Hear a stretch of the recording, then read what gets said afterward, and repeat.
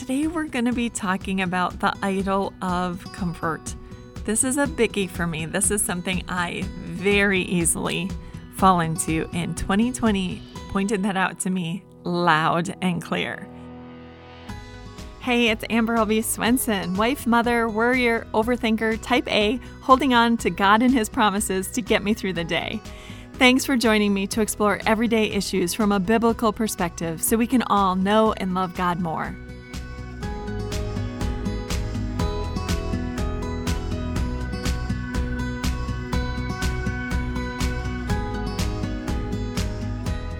I love routine. I love my schedule. I like to have things a certain way. And you mess that up, you take away my comfort. And I do not adjust well to that happening. I found that out really well when my children returned to school after 13 months. So they were home for an entire 13 months. And the week that they returned to school, they were like, "Mom, you are so happy. What's up?" And I just said, we're back to a schedule and a routine, and this is how I function at top capacity. Like, this is my groove. I love this. And for 13 months, I have not had this. But it's not just me. Listen, the Israelites were slaves in Egypt. I mean, they were beaten and they were worked really, really hard. And when God brought them out of Egypt in miraculous form, they get into the desert and they complain. They said, "If only we had died by the Lord's hand in the land of Egypt. There we sat by pots of meat and ate our fill of bread. But you have brought us into this desert to starve this whole assembly to death." And I think I can kind of get it. I mean, I don't want to be that person, but I think I get it. They got out in the desert and all they could think about is that food, that really, really good food. Now, let's face it, a better option would have been for them to just pray for food. Like, "We're really hungry right now, Lord, and you've done so many great things for us, and we remember that. And it hasn't been that long since you parted the Red Sea, and we crossed over in dry ground, and our enemies, they died in the sea behind us. So we know you can do all kinds of super awesome things. And we remember the Passover when you killed the Egyptian boys, but not our sons. So I'm pretty sure you can provide for me here in the desert. So I'd love a little food." But in truth, I'm more like the Israelites than I want to admit. All too often, I can only concentrate on what I'm missing and only think about the ways my life isn't as comfortable as I want it to be.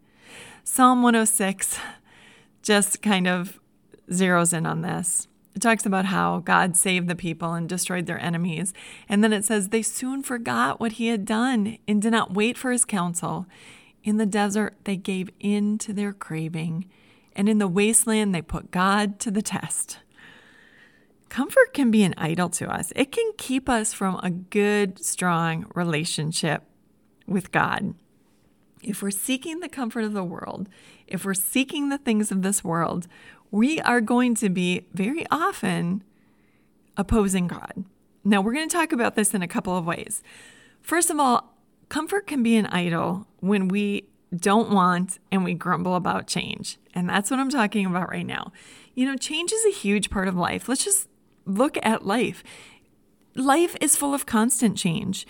Now, if you live in Florida, in Arizona, or Texas, maybe you don't see as much change with the scenery in the seasons. But where I'm living in Minnesota, we have a pretty constant reminder that change is part of life because our seasons are dramatically different. So every 3 to 4 months, our weather changes. What we see outside changes. If you have children, you watch them grow. They don't stay the same. They go through all these stages and they're constantly changing. Very few of us stay in the same job for a lifetime. Usually we start at a place and we are maybe there a couple of years and then move on to another job. And then after a certain amount of time, we move on. We redecorate our houses. We keep up our homes. We do maintenance on our yard. We even look forward to the change in seasons like we look forward to our retirement. We look ahead to change, and we see that as good. But on the same token, we resist change, especially when it's not our idea. Have you ever gone through a health crisis of any sort? I remember several years ago now, my dad had a heart attack, and that was just a huge eye-opener for all of us, and the constant mantra was, listen, exercise, eat better, exercise, eat better. You got to really, get into this healthier lifestyle. Yeah, we don't want to. A lot of times we like the stuff we eat. We don't want to work. We don't want to work out for a half an hour. We don't want to raise that heart rate. We want to just chill out in our chairs. Anytime you have a change, like your car breaks down or you get a new computer, you upgrade your cell phone. Oh, the upgrade may be great, but the hassle, ugh. How many of us even sit in the same pew when we go to church, right? We sit the same place every week. You might even get there early to make sure that you do. But change is an unavoidable part of life. And as we age that, boy, it becomes so apparent, doesn't it? Rather than grumble every time we go through changes, we could just ask God to help us serve well now. Help us to adjust. That's been one of my secrets. Every time there is a major transition, whether it's going into the summer and my kids returning home for the summer, or them going back to school, or whatever this major change is, if one of our kids starts driving or goes to college or whatever the major change, I am praying, Lord, help us through this transition. I know that I don't necessarily transition well. So I pray and ask God to help me because I want to glorify Him. I don't want to grumble and I don't want to get stuck in what was. I don't want to be living my whole life in the good old days. Those were the good old days. No. Make today good, right? Don't get stuck back there. But I think a far more serious way that comfort becomes our idol is our insistence that we deserve a certain level of comfort, or our desire, especially in America, to live a life of leisure. We could give more money to church. We could support missions. We could give more to that ministry, but let's face it, we like the fine things in life. We could use our hours to serve God, but we like our life of leisure. We could use our talents at church, but what's in it for us? I saw this in myself for sure during 2020. It was the first time in a long time that our church kind of shut for a certain amount of time, and then a whole bunch of things that we usually do just didn't happen. And I suddenly was working on my house, my yard, my. And the more I did that, the less I wanted to do anything else. The more involved I got in redoing my house, redoing my yard. And I get that there are seasons of life. And let's face it, I mean, it was a tremendous blessing that God gave us to actually catch up with some things in our house and in our yard that we hadn't taken the time to do for a long time. So, I mean, it was a huge blessing. But the light bulb finally came on, for me. And I was like, man, I've got to get back to ministry. What actually matters in life? I have a dear friend that I've been doing ministry with for a while, and she had one of her best friends was diagnosed and then within a few months died in 2020 of cancer. And she likes to ask the question, just as conversations come up and we're discussing things, she likes to ask, if you had 6 months to live, what would really matter? And man, does that put things in perspective. I don't know if you've ever read the autobiography of George Mueller, but it was life-changing for me. By all of our American standards, this guy is totally crazy. I mean, nobody really lives the way George Mueller lived. The man lived totally on faith, and he lived by the principles of the Bible. And I mean, he just depended on God for every single thing to do this amazing and incredible ministry. He actually trained to be a pastor, and then he noticed that there were orphans all over the streets, and he thought, this is crazy. I have to do something. So he prayed and he said, God, I'll open an orphanage, but I need a house. I need some furniture. I need people to work for me. I need food for these orphans. I mean, just a little prayer, right? And God, one by one, just started providing for him. And then George just lived every single day in God's grace. Like, today I need this. There were times that the orphanage did not have food for lunch, and he went downstairs and he prayed and thanked the Lord for the food, and there would be a knock on the door, and the baker brought bread. He had extra bread. Or one time a milk cart actually broke down right outside the orphanage, and so the orphans were able to drink this milk that would otherwise go to waste. It was just amazing the way that God provided. But I want to read just a paragraph from George Mueller's autobiography. He said, "Do you make it your primary business and your first great concern to seek the kingdom of God and his righteousness, or the things of God, the honor of his name, the welfare of his church, the conversion of sinners, and the profit of your own soul, your chief aim? Or does your business, your family, or your own temporal concerns primarily occupy your attention? Remember that the world will pass away, but the things of God will endure forever. I never knew a child of God who acted according to the above passage, for whom the Lord did not fulfill his promise. All these things shall be added unto you." Look at the apostles. Peter said to Jesus, "We left everything to follow you." In America, we are constantly seeking more. We're seeking more for ourselves. We want more of everything, it seems. C.S. Lewis said, if you want a religion to make you feel really comfortable, I don't recommend Christianity. Jesus told that rich young ruler who came to him, he said, "Listen, go sell your things and then follow me." And the rich young man, he turned away because he didn't want to get rid of his things. But Jesus said, "Deny yourself, take up your cross and follow me." When you set out to work in God's kingdom, you don't really work for glory. We work for God's glory, not for our own, but you don't get rich teaching Sunday school or singing in the choir. And you don't become prominent by opening up your home to the least of these. In fact, you probably invite hardship. But we're doing it for a greater good. We're doing it to bring people to God's eternal kingdom. Whatever earthly troubles we maybe invite for the sake of God and his kingdom, they pale significantly to what we have waiting for us in heaven. When it came to this passage, as a matter of fact, the People's Bible, Book of Matthew, had this to say: "Dear Christian, if your primary concern is to save this life, to get the most out of this life in pleasure and satisfaction and enjoyment, you will end up losing everything.